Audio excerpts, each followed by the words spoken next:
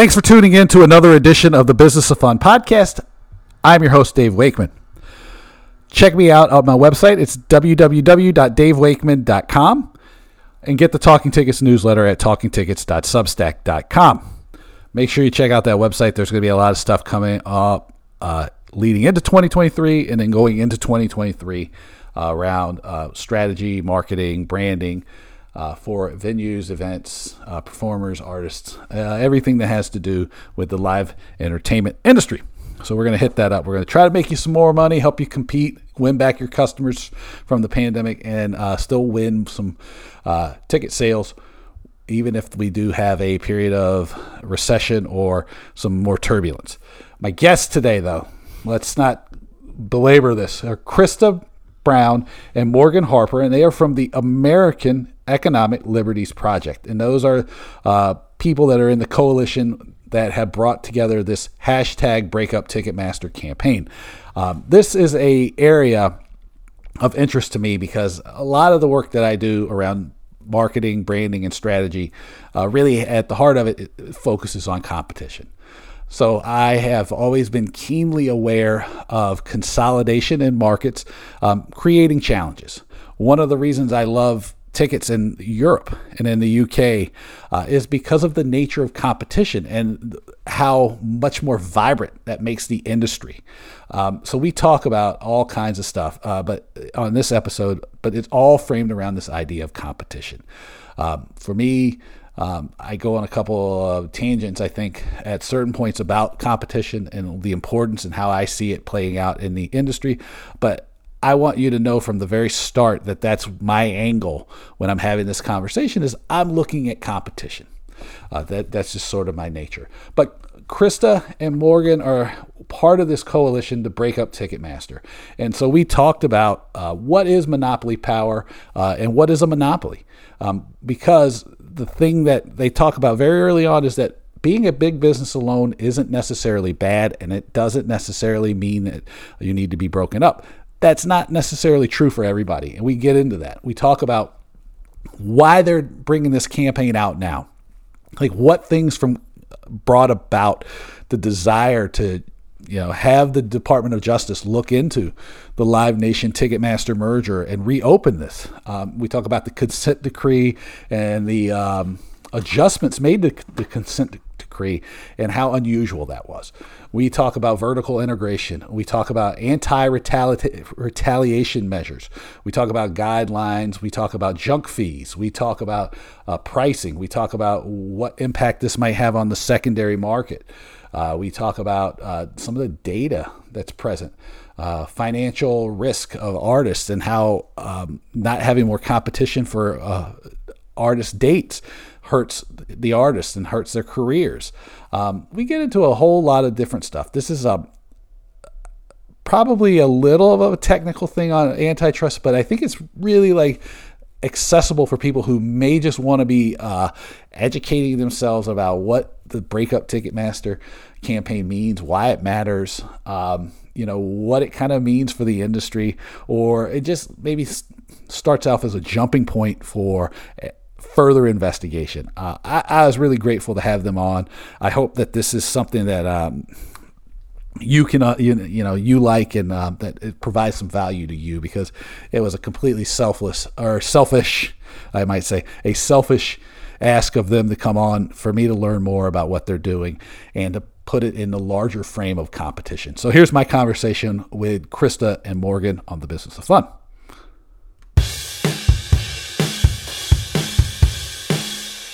There we go. I would like to welcome Morgan Harper and Krista Brown. They want to break up Ticketmaster, and here they are on the Business of Fun podcast. I can't imagine we have anything really interesting to talk about. Ladies, how's it going this morning?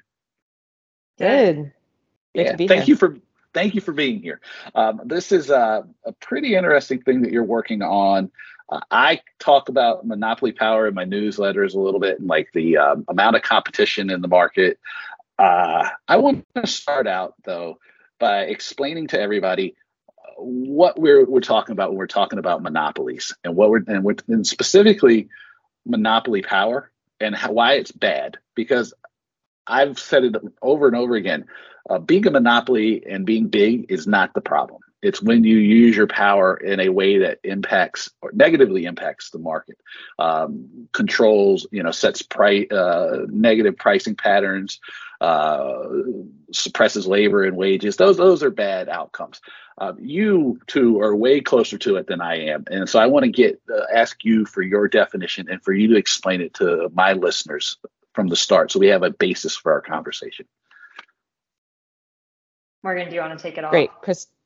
Yeah, I'll start, and then we can tag team this one. So, again, Dave, thanks for having us. And Chris and I both work for a nonprofit think tank called American Economic Liberties Project that is exclusively focused on tackling monopolies throughout the economy, which our research has shown do exist in a bunch of different market areas. One of our biggest fights to date has been in the big tech realm. So talking about Facebook and Google and how they dominate and use their power in anti-competitive ways. But yeah, it's everywhere.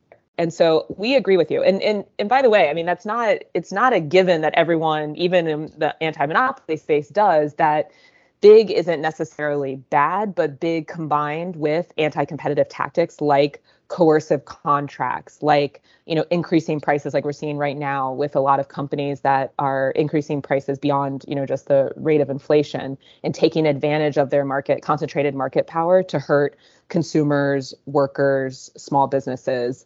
That's what we're after, because ultimately, we don't really have a free market if entities like Live Nation, Ticketmaster are able to do whatever they want and capture so much of the economic value in the market of live events and ticketing. Right. And so the other thing that we really focus on is that there's something we can do about all of this, which also, doesn't always get enough attention, that we're not just beholden to these behemoths, that we have a government that has power and exercise to prevent monopolies from doing this type of activity.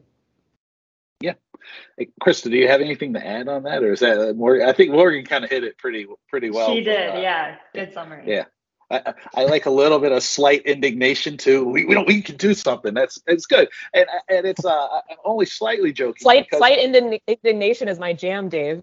I heard a really good description of it. It's like, how do you turn indignation into righteous anger? And I was like, see, I think you were getting there. I dug that. So why are you looking at this now, though? I mean, that's really what this comes down to. And, to give you a little context about how I view it is I've been, looking at concentration of power across markets for a long time because, I trained as a strategist and like you were saying, across the industries, and lack of competition seems to me, right? And again, I'm sure there's plenty of academics or analysts and think tanks that'll tell you that, there's no competition problem. But the lack of competition is dangerous because it suppresses wages, it limits competition, which makes us not just not competitive at home, but it makes us not competitive around the world. There's all these it concentrates power so that people, there's less demand for workers, all these bad things. So why Ticketmaster? Why now? Especially in light of all these other examples you just laid out, like Facebook and Google, to some extent, probably Apple. There's all these other bigger targets. So why Ticketmaster and Live Nation? Yeah. Well, I think there are a few different reasons. There are obviously dozens of monopolies we could address on a daily basis. And one reason that the live entertainment space is interesting now is partially due to post-COVID. That area has changed a lot. There was, harm to the industry in general, where independent venues couldn't really survive. They couldn't host events. But also, and this is sort of what led us to the issue, there has been a growing movement within the Senate and within lawmakers who have kind of wanted regulators to look at the merger of Live Nation, Ticketmaster, and address their failure to abide by the consent decree that was agreed upon when the merger was initially consummated. So back in 2010, when the merger happened, regulators said you, one, need to spin off a ticketing service that you have. You also need to license the ticketing software to competitors. and you can't retaliate against venues that don't want to use your ticketing service. They were found to have violated that. And in 2019, they agreed to basically an antitrust lawyer that would be in-house and making sure they committed themselves to that agreement, but also the consent decree would advance for another 5.5 years. So they have to continue with those commitments for a couple more years. And it's come out that just probably isn't the case, that they still are not actually doing those things. They certainly are, at least from what we've heard, retaliating against the venues that don't want to use their service. And that's part of the reason they're able to do that, is because they have this vertical integration, which is the idea that they own the ticketing service, they have these exclusive agreements, or outright own the venues. They are the concert promoters. That's what Live Nation was before it merged with Ticketmaster. And then they also own the artist management companies, some of the largest. So back in the day, right before the merger, Ticketmaster bought Frontline Management, which was the artist management company for, I think it was like Madonna, some very big names at the time. And so their ability Madonna's still a big name. True. But Morgan's waiting for that new Madonna tour, I can tell. Right? I mean, she's in her 60s, still killing it. We can go with that. Yeah. Yeah, exactly. But their ability to harm these venues is kind of manyfold. They can either not help them with getting some of the concerts that they would otherwise be able to book, or not use ticketing services that are necessary to reach the fans that they want.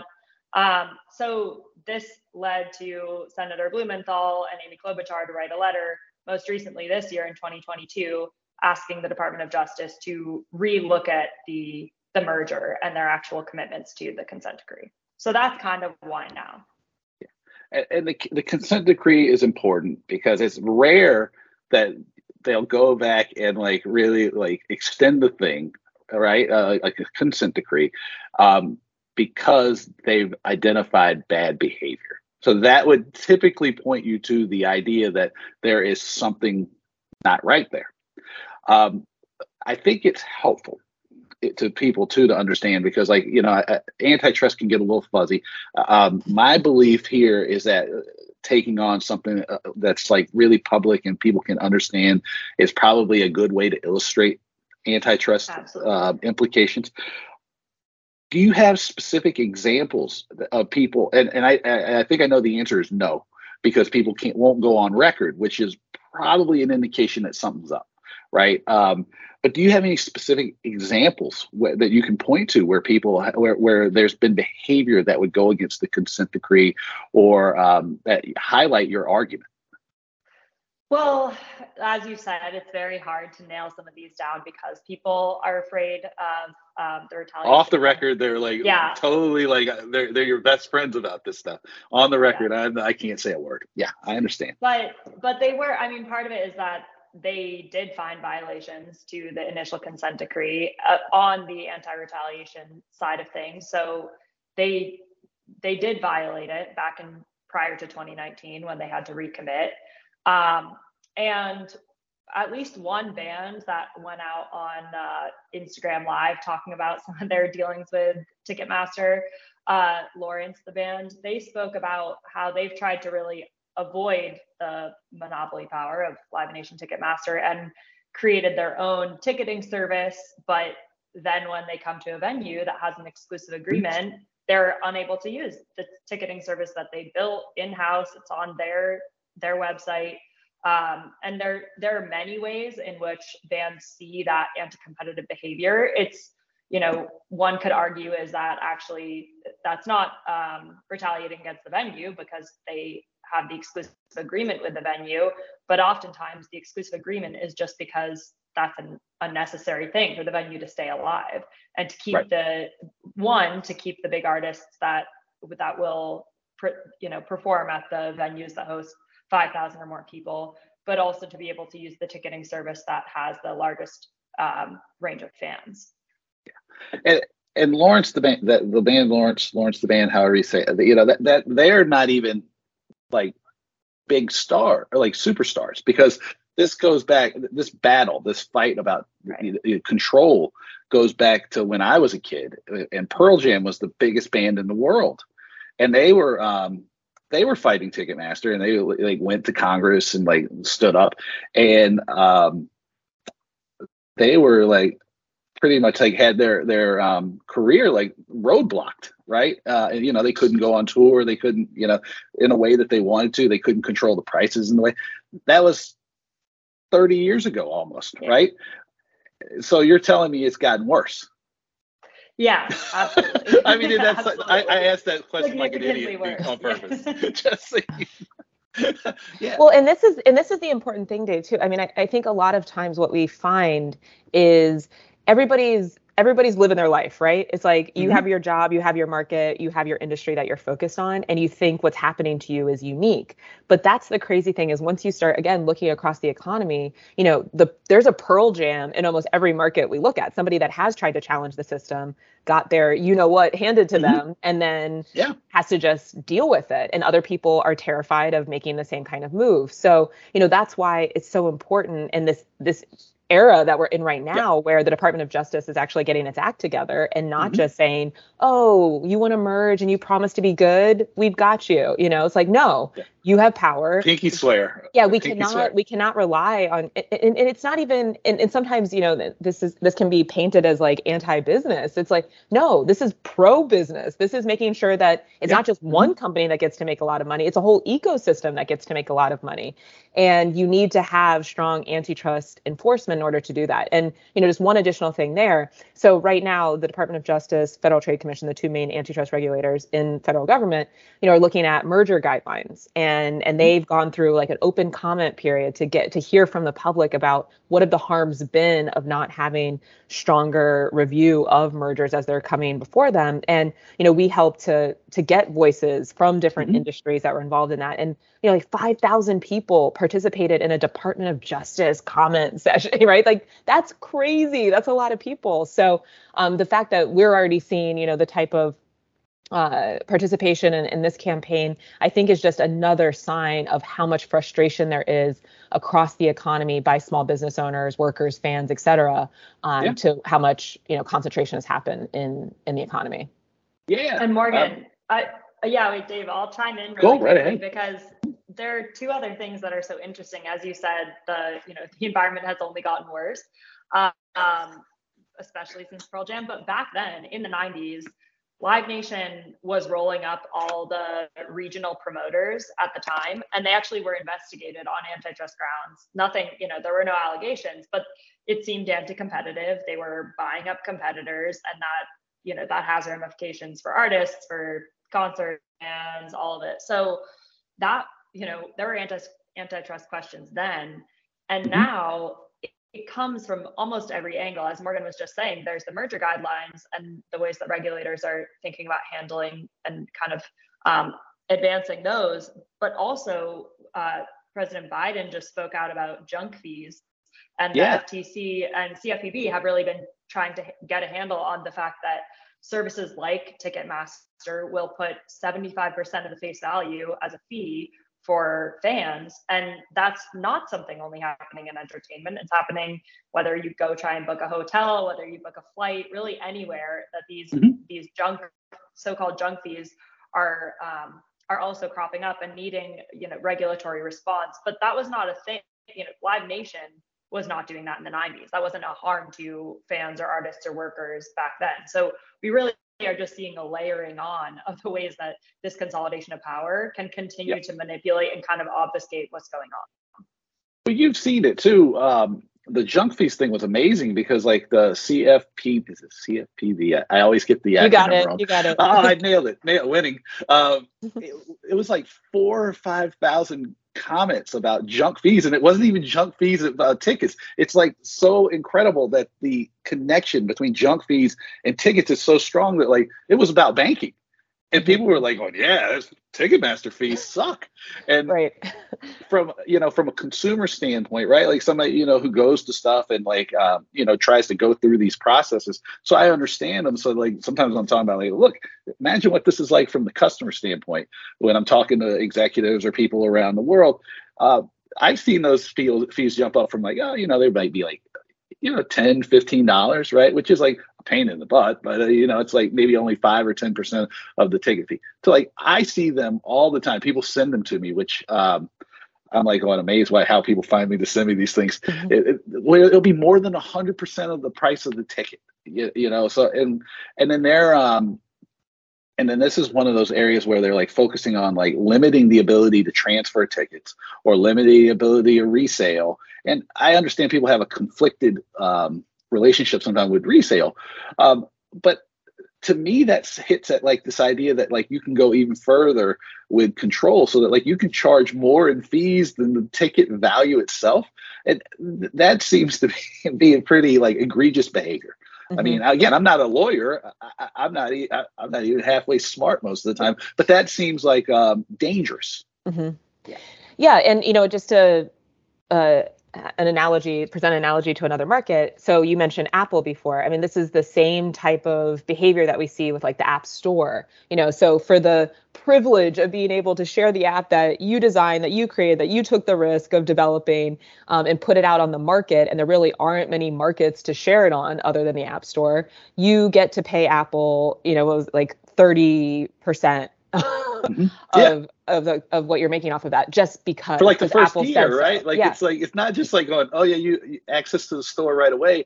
It goes on and on, right? Like so, if you make in-store in-app purchases, they still bang you for 30%. Right, and that, like, what is that, right? I mean, that feels what I would describe as un-American. Yeah, it's exploitation. as we can all agree and define it. Yeah, and so this is happening everywhere, and and sometimes, and we certainly had these internal discussions because, like Krista was saying, I mean, we could be looking at a bunch of monopolies. They're happening everywhere.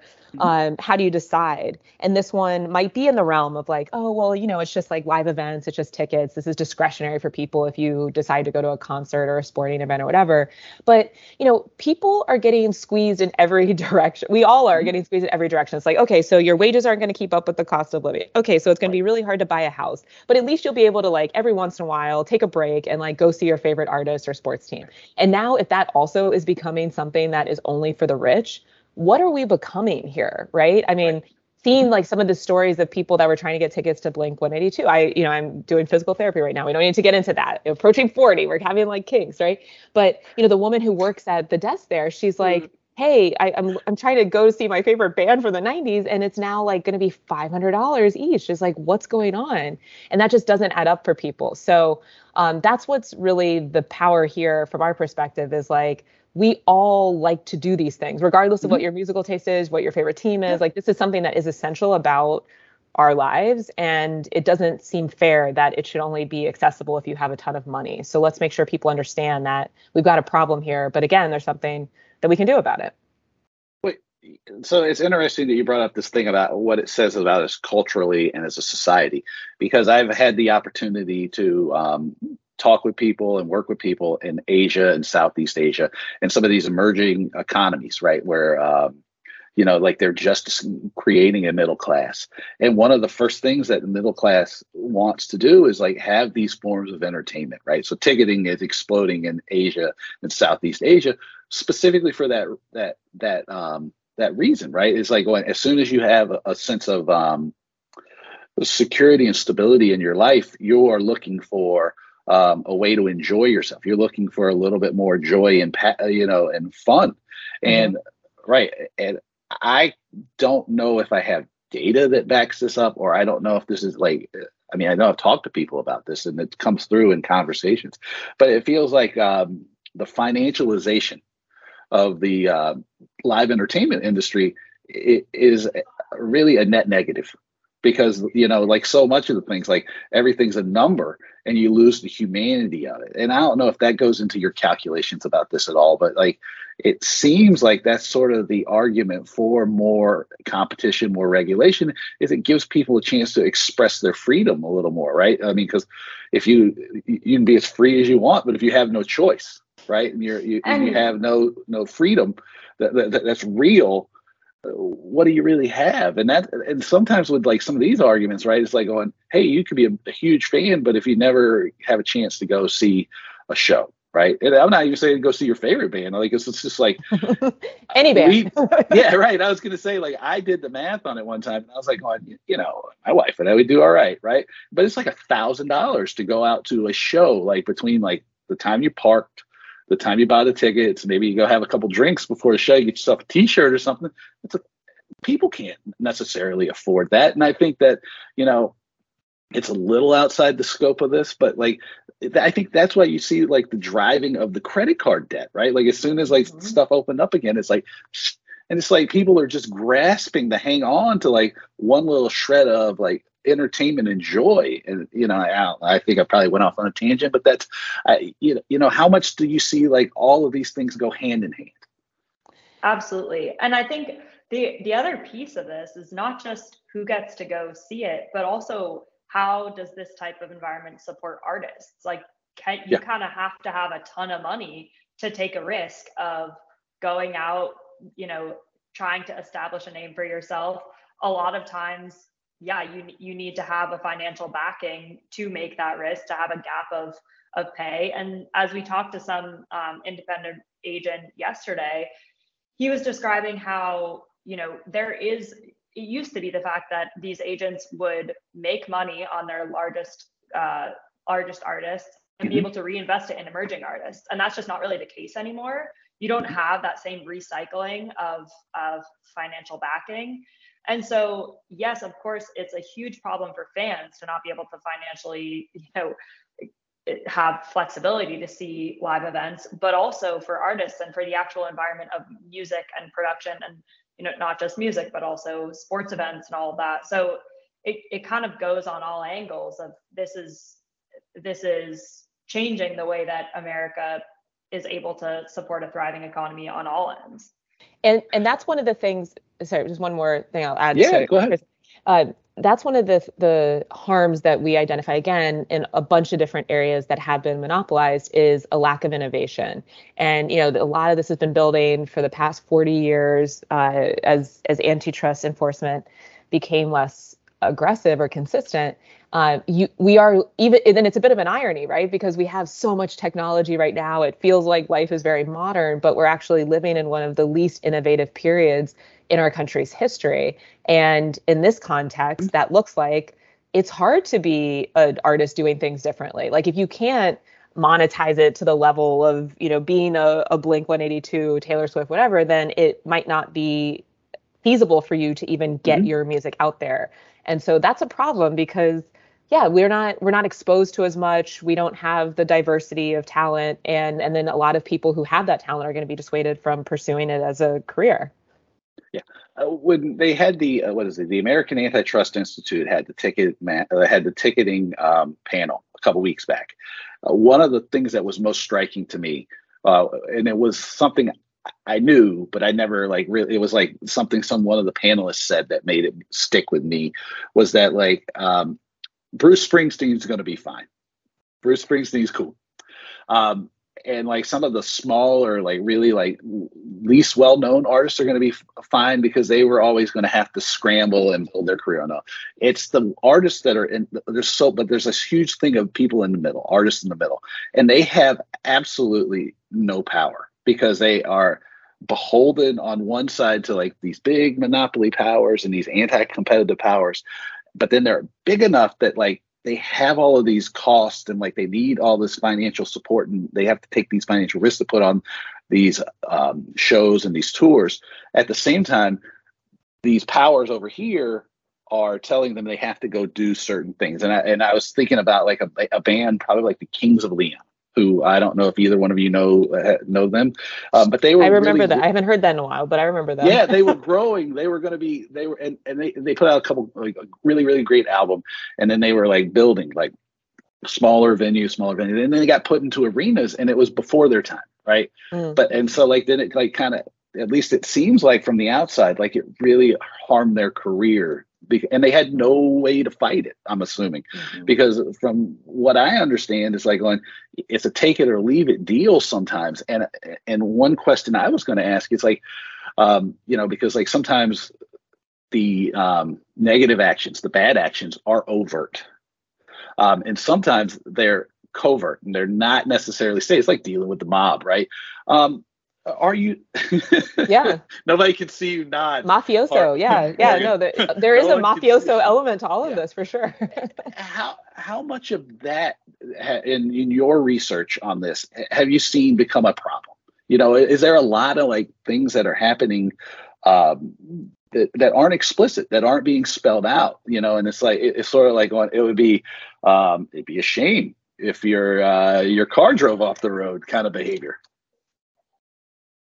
I think so. Yeah, absolutely. I think that's part of why people are not able to speak out about it. It's kind of the number one indicator that everyone is experiencing the same harms on the artist side, the venue side, the fan side, and there's no action to be taken. And, the idea of keeping corporations accountable is something that people are told, vote with your dollar when it comes to like corporate action and who do you want to actually support.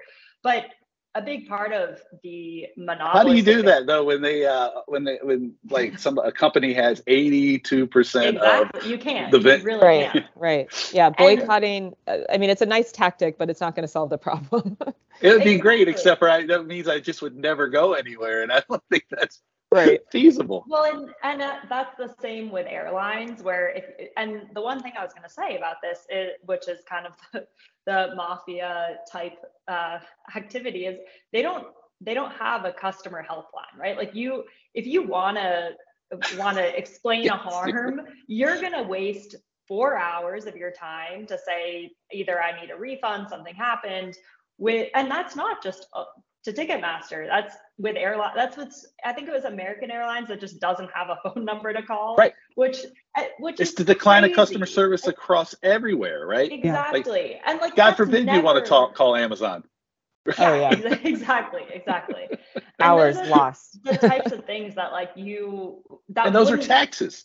Like exactly. in the most elemental way, those are hidden taxes, right? Mm-hmm. This covers like so much of the stuff that I will rant and rave about in my private life. It's like going, the fact that like, low taxes. I go, the fact that like my road is potholed as fast as they can fill them. It's like the fact that I have to replace my tires so often. It's a hidden tax. Mm-hmm. The fact that like you can't get customer service, that's a hidden tax. It takes 4 or 5 hours to like sitting on the phone waiting to talk to somebody. That's a tax, right? The fees here on tickets, that's a direct tax. It's a tax on, you having the ability to have fun. And I'm curious because there's going to be a lot of brokers that listen to this, a lot of guys on the secondary market. I know that like the secondary market is slightly more competitive than the primary market. I would say there's probably 6 or 7 like sort of significant competitors in that market. How, and they're going to be like, and I know the argument because they send me the argument and they tell me, in the Facebook groups or like in the chats and the Slack channels, Ticketmaster resale pays me faster and better fees. So they don't see the harm. What do I tell them? Well, first, I just want to clarify that. So, we launched this campaign, Break Up Ticketmaster, and it's a coalition of a lot of different groups that have different views on the secondary market. And so, as we respond in this area, just speaking as American Economic Liberties Project and not on behalf of the coalition. And this is something that is important for people to know is like, okay, maybe it's working for you now, but because they have this power and there aren't any choices and you're not really free, even though it might feel at the moment that you're kind of free, that they can change the terms of that arrangement whenever they want. So now they're paying you, the repay rate's pretty great. But if they decide that it's not going to be so great, then you just have to deal with that. And it might become unsustainable for you as a business, as a broker. And then also behind the scenes, and this gets at, it is a little bit of like a changing of perspective, I suppose, but something that we were talking about earlier is like, okay, maybe you're okay in the moment, but what's happening around you to other actors in this industry is not going to keep up, right? If artists decide that they're going to opt out, if there aren't as many venues, it's like, it might impact your business down the line in ways that are unpredictable right now. And so it's important to like have more awareness, and that's part of the purpose of the campaign, to tell more of the story of these impacts so that folks have a real comprehensive understanding of what's taking place in the market, and then making decisions about, you know, what they want out of their business, and what's the, you know, the best course. And it's not, and again, this is important for us to emphasize, it's not that we're advocating to get rid of Live Nation Ticketmaster, you know, full stop. It's making sure that there can be other people in the market that have power, and that are able to make money, and hopefully, you know, as many of those as possible. Right. And Morgan, kind of on like one analogy is with Amazon and third-party sellers, because whenever Amazon wants, it can look at, and it has looked into the data of the most successful third-party sellers. It'll copy their product. It'll kick them off the platform in ways that you can't actually again, because there's no number that works really. Right. You can't. You mean those out. Allbirds weren't real? Exactly.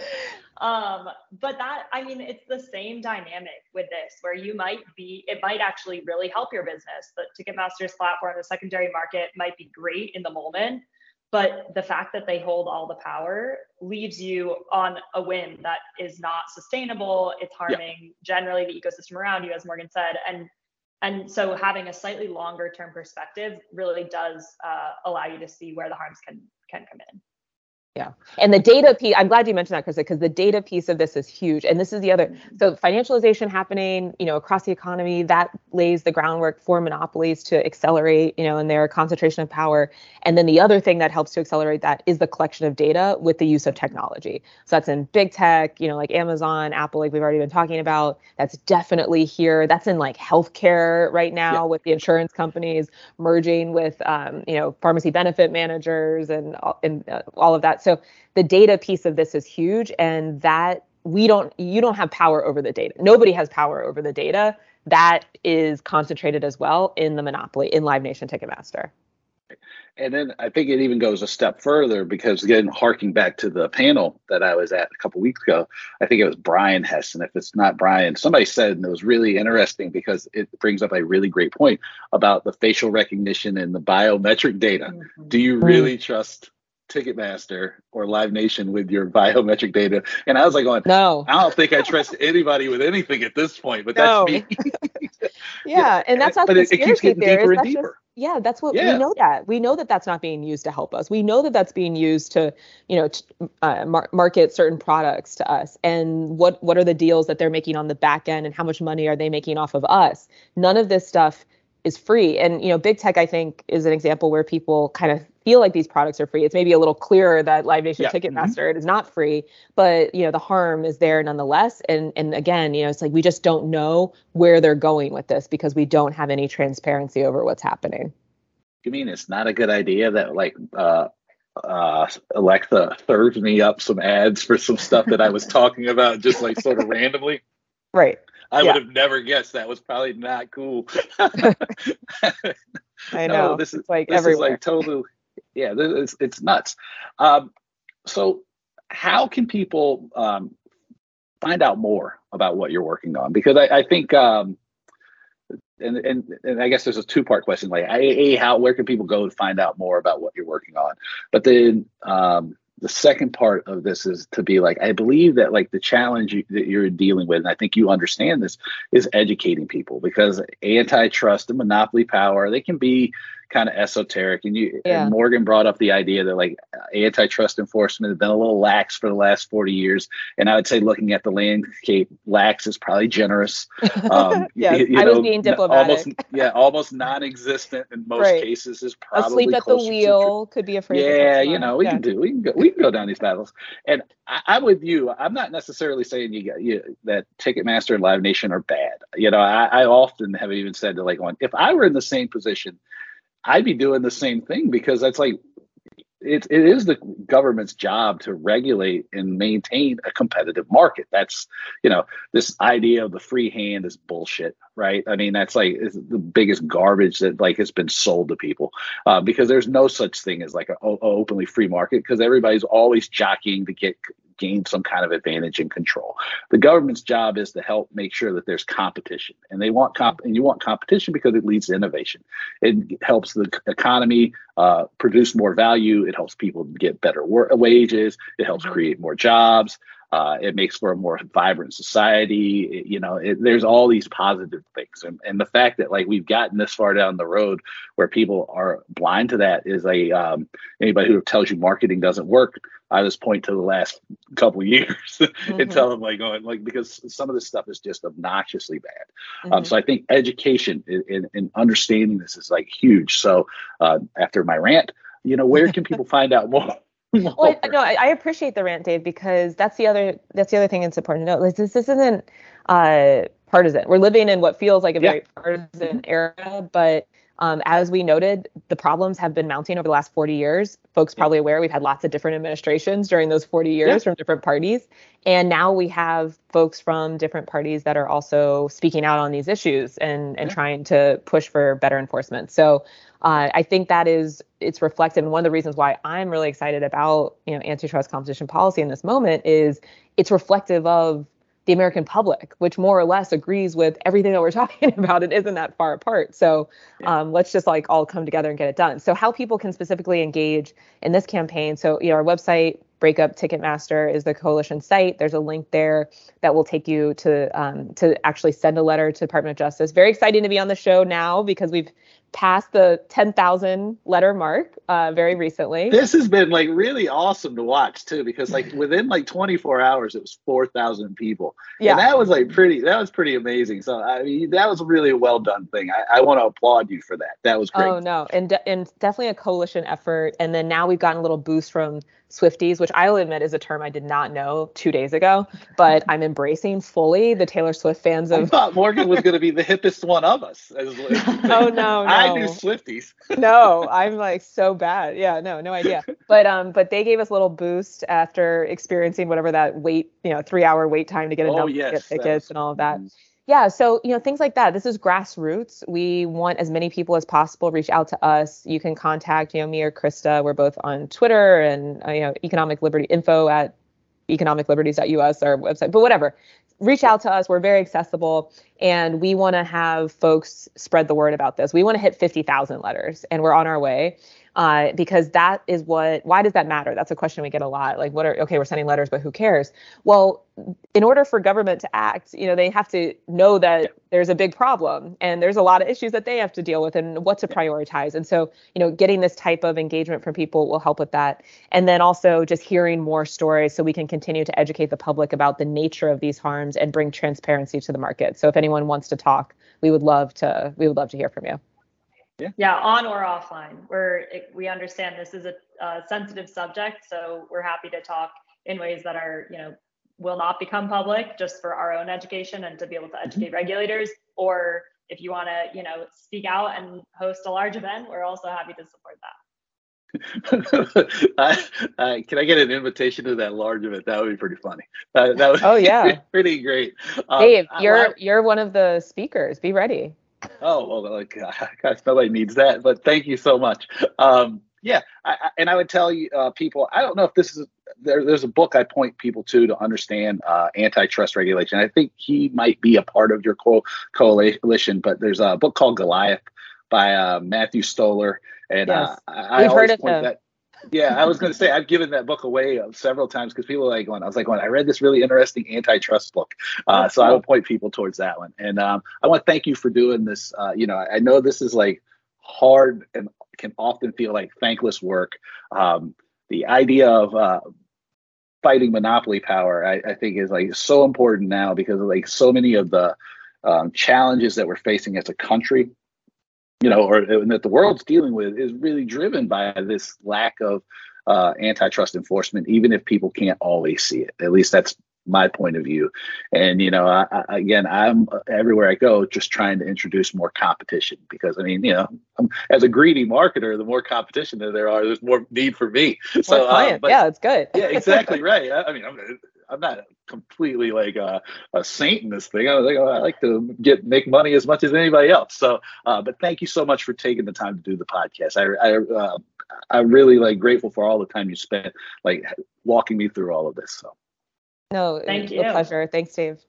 We'd be happy to come back anytime. Let me know what you think about this conversation. Send me an email. It is my name, dave@davewakeman.com. Please visit my website. It's davewakeman.com. Get the Talking Tickets newsletter. It's specifically for people who market and sell live events in sports, concerts, theater, opera, all of that stuff. TalkingTickets.substack.com. Make sure that you give Krista Morgan, the American Economic Liberties Project, give them a follow on the social media. Check out everything that they're doing. I'm sure that they're going to keep offering up data points. They're going to keep offering up ideas around this. Again, my viewpoint on it is from the idea of competition and how less competition equals lower wages. It equals less innovation, less opportunity. But there's different angles depending on where you are in the industry that this might make sense to you. It also is completely possible that you don't see the value in that at all. So I'm really looking forward to getting your feedback from this. So send me a note again, dave@davewakeman.com. As I have said over and over again, this period, the last few years, I'm waving my arm, even as I say this, has been really difficult on people. If you're feeling kind of beat down, alone, send me a note, dave@davewakeman.com. I'm happy to shoot the breeze with you, crack some really terrible dad jokes, just be there as someone you can lean on a little bit. It's the least I can do. So, because people have been there for me over the years. So, thank you so much for listening to this. As always, I couldn't do it without you. So I'll talk to you all again soon. Take it easy.